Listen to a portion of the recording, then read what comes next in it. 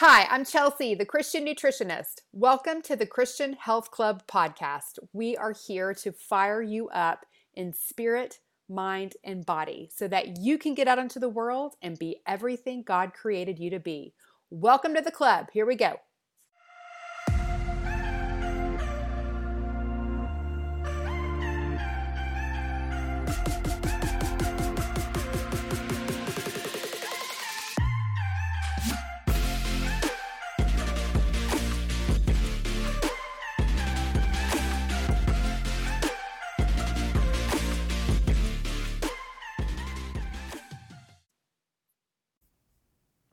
Hello, my friend. Welcome back to the club. How are you today? Today is another one of those body and relation to creation episodes. Y'all know how I love these. I love it. I love how we work in sync with the earth, the light, plant life, animal life. It is all a part of God's creation and design, and it's one of my absolute favorite things to study. I recently read a book called The Circadian Code, which helped put some more of pieces of this together for me, and that's what I want to share with you today. So you know that I've talked about the importance of light in several podcasts and how exposure to natural sunlight throughout the day really helps set your circadian clock. It tells your body where it's at in time and space and triggers your brain to message other organs in your body about when to do their jobs. Ideally, you get some morning, noon, and evening light into your eyes and onto your body. And those receptors in your eyes and skin take in that information. As the light changes throughout the day, it keeps signaling your body about what to do. That morning light reminds your body to make cortisol in the day and to start making melatonin later at night. The midday light is best for making vitamin D, and that softer reddish evening light tells your body to wind down the daytime processes and get ready for the nighttime activities of detoxification and repair. You know what I heard the other day, which is so interesting? That part of the reason some people might have high cholesterol is that they're not getting out into the sun enough and giving the body the chance to use the sun and the cholesterol to make vitamin D. You know, we need cholesterol and sunshine to make vitamin D, but if you're missing the sunshine part to activate the cholesterol, you might have too much cholesterol hanging around. So I thought that was a kind of interesting perspective on it. But we do know that the light is so important for messaging our bodies, and it's a major reason it's important not to get too much blue light from screens, especially at night, which tells your body it's still daytime, and to keep producing more cortisol instead of melatonin. It just confuses all of your body processes. But in addition to light, there are two other major inputs that set your circadian rhythm and signal your body about what to do. One is food and one is sleep. So we have light, food, and sleep. These are the foundations of our circadian rhythm, and when any of them are off, your whole body can be thrown out of whack. Every organ, every cell in your body has its own clock, has its own circadian clock, so to speak. And these inputs that we're talking about are the clock punchers. Light, food, and sleep activate your organs to do their work at certain times, and these organs have their most efficient times that they are meant to work in the day or night.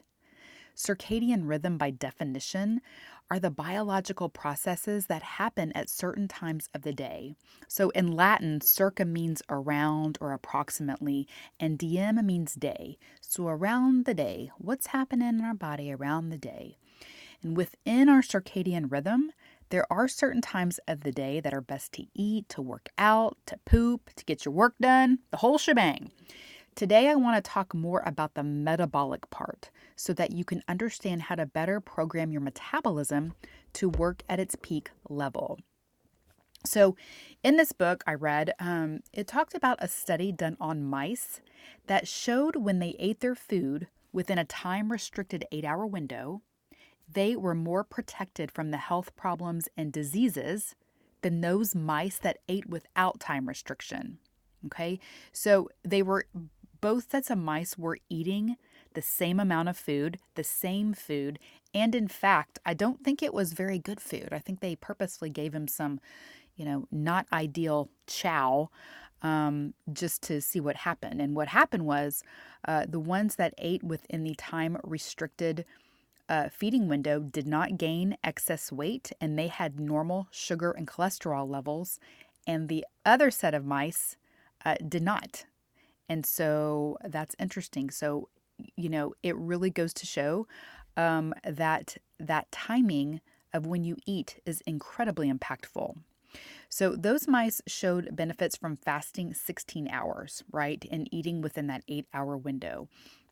Now, on the flip side of that, more studies showed that when mice ate for 15 hours or longer each day, meaning they have this kind of longer, big, wide eating window, their body acted as if they were eating constantly, like even carrying into the time they were not eating.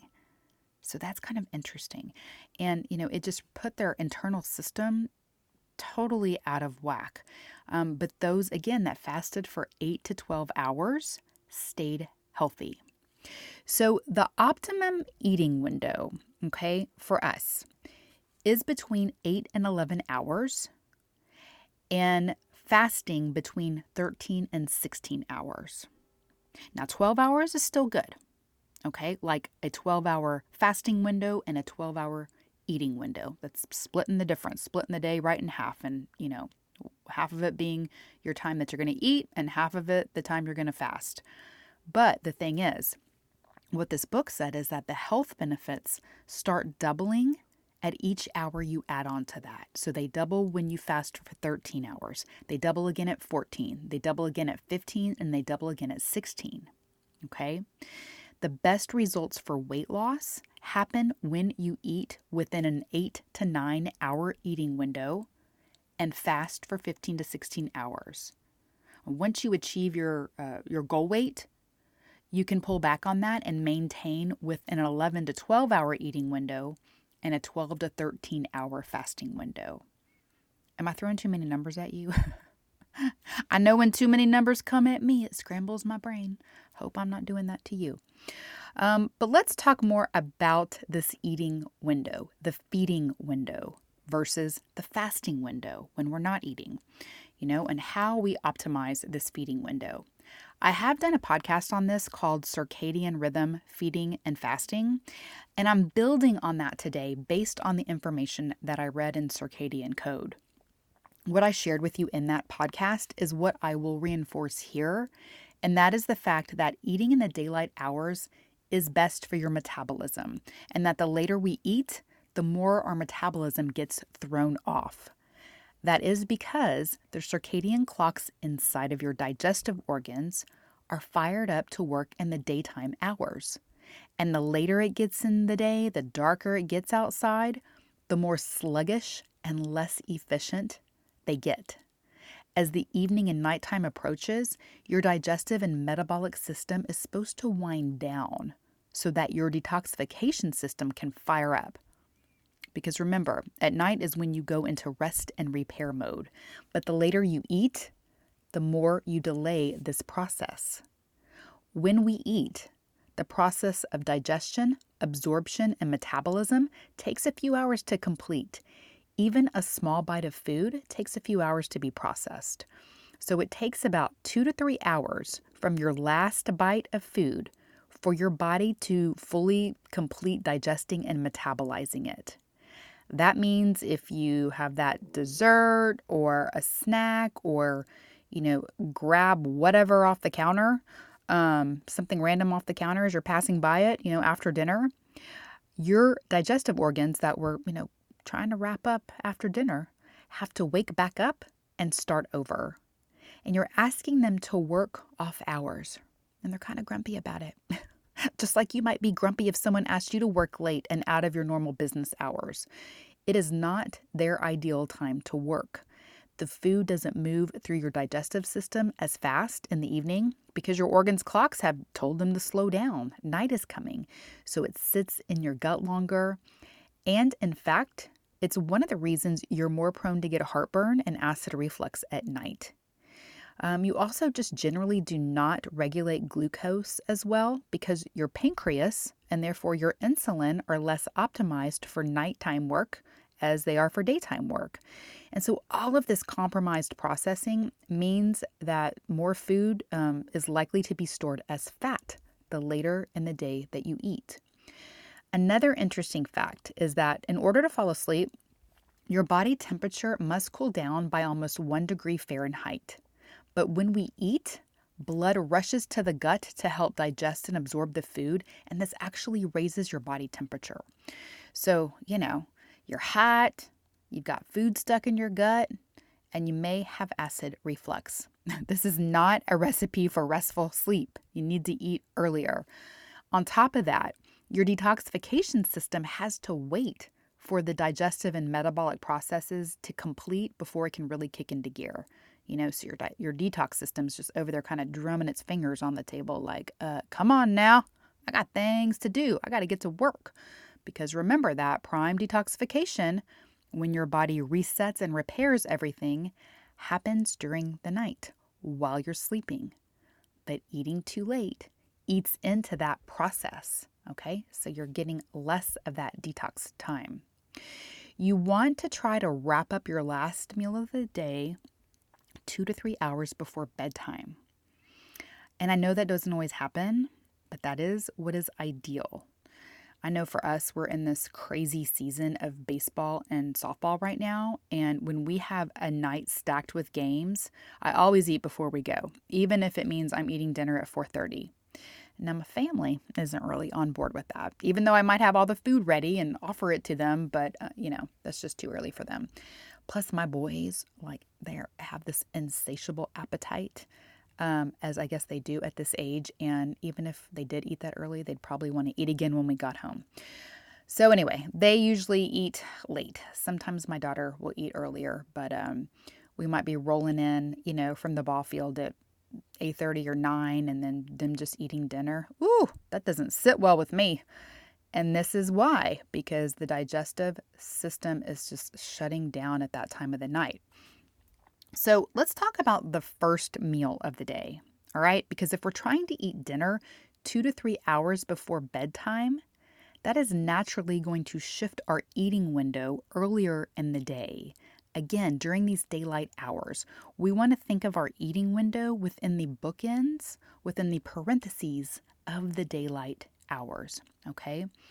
Now, one thing I always like to point out is that this does shift seasonally because daylight is longer during the summer and shorter in the winter. So it is natural to have a longer feeding window in the summer and a shorter one in the winter, which means it's natural to fast less in the summer and more in the winter. Again, our bodies are wise to all of this because of the input of light. But regardless, it's still best for our feeding window to be within those daylight hours and to finish our last meal or drink 2 to 3 hours before bed, okay? Really before the sun is fully down and dark. And we do need to, do keep in mind that, if you're sitting around drinking wine in the evening, that's going to delay this process as well. So we want to take all of this information into account when we consider what time we're going to break our fast. Our body becomes ready to deal with food in the daylight hours. And so we need to consider these 3 things. What time we're going to break our fast, the length of our feeding window, and what time we need to stop eating. Like I said, ideally before it's completely dark outside to optimize the digestive and metabolic process. Now, I usually eat my first meal of the day at around 9 a.m. That's a pretty consistent time for me, give or take 30 minutes. Well, it would usually 30 minutes after. It might be between 9 and 10. But that's really when I am pretty consistent about eating my first meal. And this book does say it's a good idea to do that, to get in a regular routine of eating your first meal at the same time each day. And ideally, it is better for that eating window to start earlier in the day rather than later. Now, I don't want you to freak out if you're someone who breaks your fast later in the day, like at 11 a.m. or noon or something like that. If it's working for you, great. If you're getting a good fast in, great. This book does confirm that any schedule you follow is better than no schedule at all. And you can still get great results breaking your fast later in the day as long as you're not eating too late in the day. And part of the benefit generally of starting earlier, having your feeding window start earlier, is that you can end earlier if you're trying to keep that eating window somewhere between 8 to 11 hours. If you don't break your fast until noon, you may have to have an even shorter eating window than that, right? To get in before dark. Now, another thing this book does is get more definitive about what breaks a fast. So here, what I've always shared with my Feast of Fasters is that the truest fast, the truest form of a fast is just water. Okay, but we can still get amazing fasting benefits even if we include coffee, and even if we include coffee with a little something something in it. All right, now you don't want to load your coffee up with a bunch of chemical filled creamer or sugar, but you can get away with a little bit of creamer that is mostly fat and no carb. The reason is that when you wake up in the morning, you are in a fat burning mode, right? Your body has burned through a lot of its glycogen, which is stored sugar. And remember that the body is always going to prioritize burning sugar before fat, okay? But what's great about fasting and fasting overnight is that your body has gone through most of that sugar and has the chance to start burning fat. And so when you wake up, we want to play off of that, okay? If you wake up and start drinking your coffee with a bunch of carbs and sugar, then your body gets out of its fat burning groove, right? And starts burning that sugar. But if you have mostly fat in your coffee, like full fat coconut milk or having whipping cream or a little butter or something like that, your body will still use that as energy, but you're still giving it the signal to burn fat. Does that make sense? In either scenario, your body pauses fat burning to utilize the energy, the calories coming in from your coffee. But it will go back to burning your stored fat because it's going to go through what's in your coffee relatively quickly and still need fuel if there's not food coming in. I hope that's making sense. So with the way that our body burns and uses energy is that, when you eat, that is the energy your body will use, the calories. Remember that calories are just a measure of energy. And so your body will use that, and then whatever it doesn't need in the moment, it's going to store as glycogen. It will store it in your liver or your muscles, and when those storage tanks are full, it will store it as fat. Okay, and so when there's no food coming in, your body is going to burn through that sugar, that stored sugar first, and then it's going to start burning fat. But when you eat or when any energy or calories come in, your body's going to eat that available energy, right? So that's what we're kind of talking about here.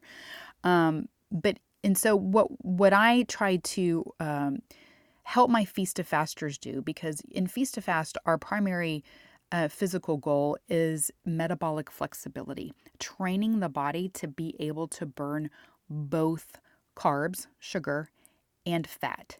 And so when we are in that training, one thing we want to do is play off of that, take advantage of that overnight fast when the body has been, burning fat, right? And we want the body to keep recognizing fat as fuel. And so when you wake up and you have coffee shortly after that, and you primarily have fat in your coffee, we're still asking the body to recognize fat as fuel. Okay, so I hope that all makes sense. And then on top of that, it's also why I recommend when you do break your fast to have primarily fat and protein at breakfast. Okay, because when we introduce a significant amount of carbs into the mix, then your body is going to switch over into sugar burning mode. And so the longer, when we're in this metabolic flexibility training, we just want our body to really recognize fat as fuel and get good at burning that. So I hope that all makes sense. But here's what the book points out and explains. It says that anything aside from water technically breaks a fast because it engages the digestive and metabolic system. Okay, and so even black coffee is going to do that at some level. I hadn't really heard it put that way until I read this book, but it does give us a more definitive explanation. Okay, again, anything that engages your digestive or metabolic process technically breaks the fast. It doesn't mean that you're not getting benefit or you can't get amazing results if you count your coffee in your fasting time, right? Because it's kind of like a fasting hack, which is why the bulletproof coffee became so popular. There are still amazing results of fasting, even if it includes your coffee. However, what this book goes on to explain is that the circadian clocks of your digestive and metabolic organs start ticking upon the break of your fast, which is anything other than water. It kicks that clock in the gut into gear, which determines when you produce hunger hormones, digestive juices, absorb nutrients, activate certain bacteria in the gut, and move waste. The pancreas, gets kicked into gear and gets ready to secrete insulin. Your muscles are ready to soak up sugar. The liver gets ready to store glycogen, that sugar that's used for later, and send fat off for storage. Once you punch the clock on these systems by breaking your fast, your digestion and metabolism are primed to work for the next 10 to 12 hours or so. Okay? So even if you are technically breaking your fast, at 6:30 or 7 in the morning with your coffee, you still have 10 to 12 hours of good digestive and metabolic capability. And if you're shooting for a 12-hour eating window and fast, or even a tighter, shorter eating window and fast, you're going to be good to go. Again, we want to wrap up our eating before it's totally dark, a few hours before bedtime. Anyway, so when we think of this, it all starts kind of making sense when it comes together. I want to dive in a little bit more on the digestive process. In the book, it says, almost every aspect of eating, from craving food or feeling hungry to digestion and elimination, occurs according to a strong circadian timing. And eating the wrong foods at the wrong time not only disrupts the digestive clock, but creates disease and chronic illness. Now, one super fascinating aspect of this circadian rhythm is your gut microbiome. The different bacteria in your gut have different functions and digest different types of nutrients. A lot of our food, in case I think I've shared this before, but a lot of our food is broken down by our bacteria. And without all the right bacteria, we cannot fully digest our food. That is one big reason it is so important to have good, helpful bacteria and a diverse population of it in your gut. Some bacteria like to feed on protein, some on fat, some on carbs, and each maintains its own eating and fasting rhythm. So your bacteria have their own eating and fasting rhythm. Now, if we don't have that good bacteria to help digest our food, and we have incomplete digested food particles in our body, that can trigger inflammation, cause leaky gut, and trigger food sensitivities. And another thing to know is that our gut lining gets repaired between meals and during the night. Okay, so that's why we need some space in between meals. We don't be eating all day long. And also, we need to get that good sleep at night and have detoxification time and also that repair time. Growth hormone is secreted from the brain and acts on the gut lining to repair itself. But you got to get sleep to get all that happening. And poor sleep can also shift the microbiome to a state that encourages obesity. In one study I read about in this book, when fecal matter from jet-lagged people was placed into mice, the mice became obese. But fecal matter from healthy people did not trigger the mice to become obese. Isn't that interesting? And another study showed that one set of bacteria flourished when the mice ate and one set flourished when the mice fasted. So again, bacteria have their own kind of, rhythm that they go along with as well, their circadian rhythm.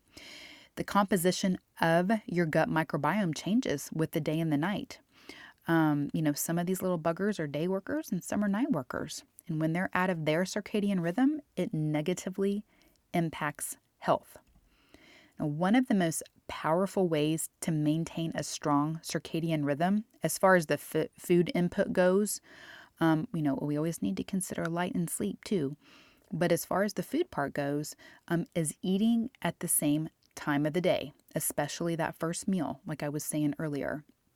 Because even though, your coffee may set off the clocks of your digestive and metabolic organs, the food is going to really ground that into place. So even if you're breaking your fast closer to noon, your body will get into its rhythm and better anticipate when to really kick in all of the gastric juices and enzymes and call in the bacterial troops and do all the things. Your body does get used to eating at the same time, and your organs get used to processing food at the same time each day. And that's why when you have a disruption in your schedule, like if you have to leave extra early one morning, or you're traveling, especially across time zones, or you're on vacation and your schedule is different, your internal clocks can get confused. And that's why a digestion is often off. Hello, can you say vacation, constipation?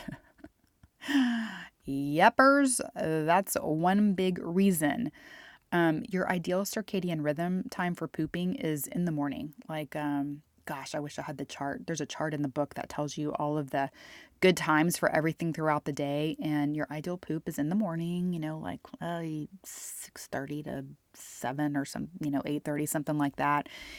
And your ideal time for a hard workout is actually later in the afternoon. It does encourage some movement in the morning, but those hard workouts later in the afternoon. But you know how when you go out of town and everything's off, your eating and your sleeping schedule, you're not working out, as much. It just gets thrown off. Even on the weekends, when our schedule's more lax but different from the week, that can kind of throw us off. And, when you stay up later on the weekends, maybe you're watching movies or maybe you're hanging out with friends. The book calls this social jet lag. It's not actual travel jet lag and you're not moving across time zones, but you are disrupting your time zone when you stay up late and eat at different times and all that. So consistency in your eating and sleeping times is really helpful in maintaining a strong circadian rhythm, which in turn, helps our metabolism and also helps prevent chronic disease. You always hear that when it comes to health and weight loss and changing your body composition, that food is the biggest part of it. And that is the truth. It is not exercise, even though exercise is awesome. It is your food input that is the biggest game changer. But sleep is right up there with it. And more people are understanding that as more science comes out. Although God made that pretty clear in the beginning that rest is important. And as we move into the future, you will hear more about the importance of sunlight. I will for sure keep preaching and teaching it here. But the sun, the moon, the day, the night, also firmly established in the beginning, by the way.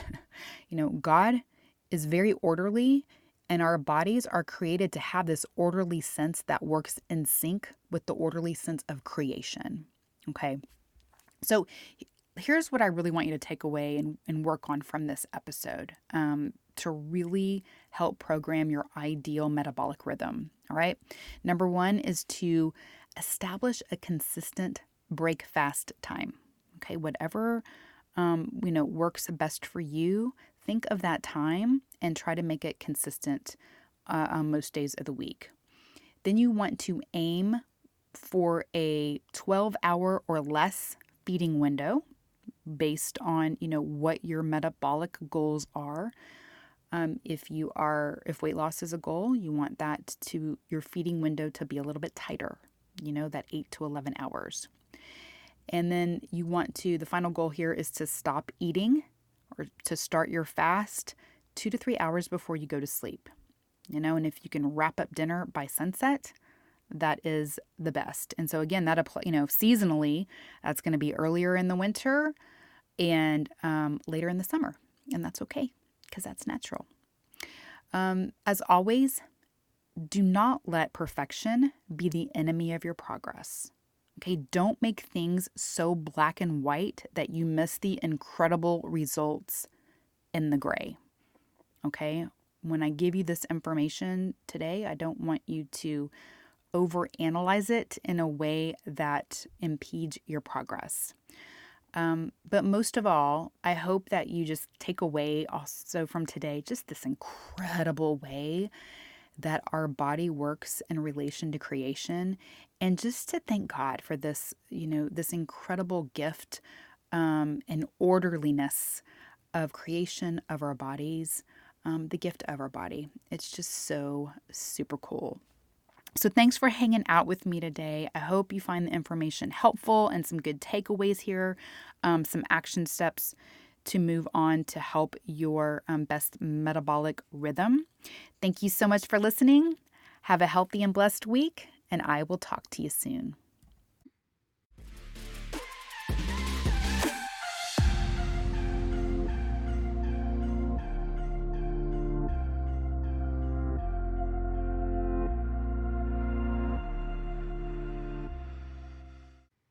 Hi everyone, remember that my mom is an awesome nutritionist, but she's not a doctor. The information in this podcast is not intended to diagnose, treat, cure, or prevent disease. Always talk to your doctor before making changes to your nutrition or exercise program. Thanks for listening. Have a healthy and blessed week.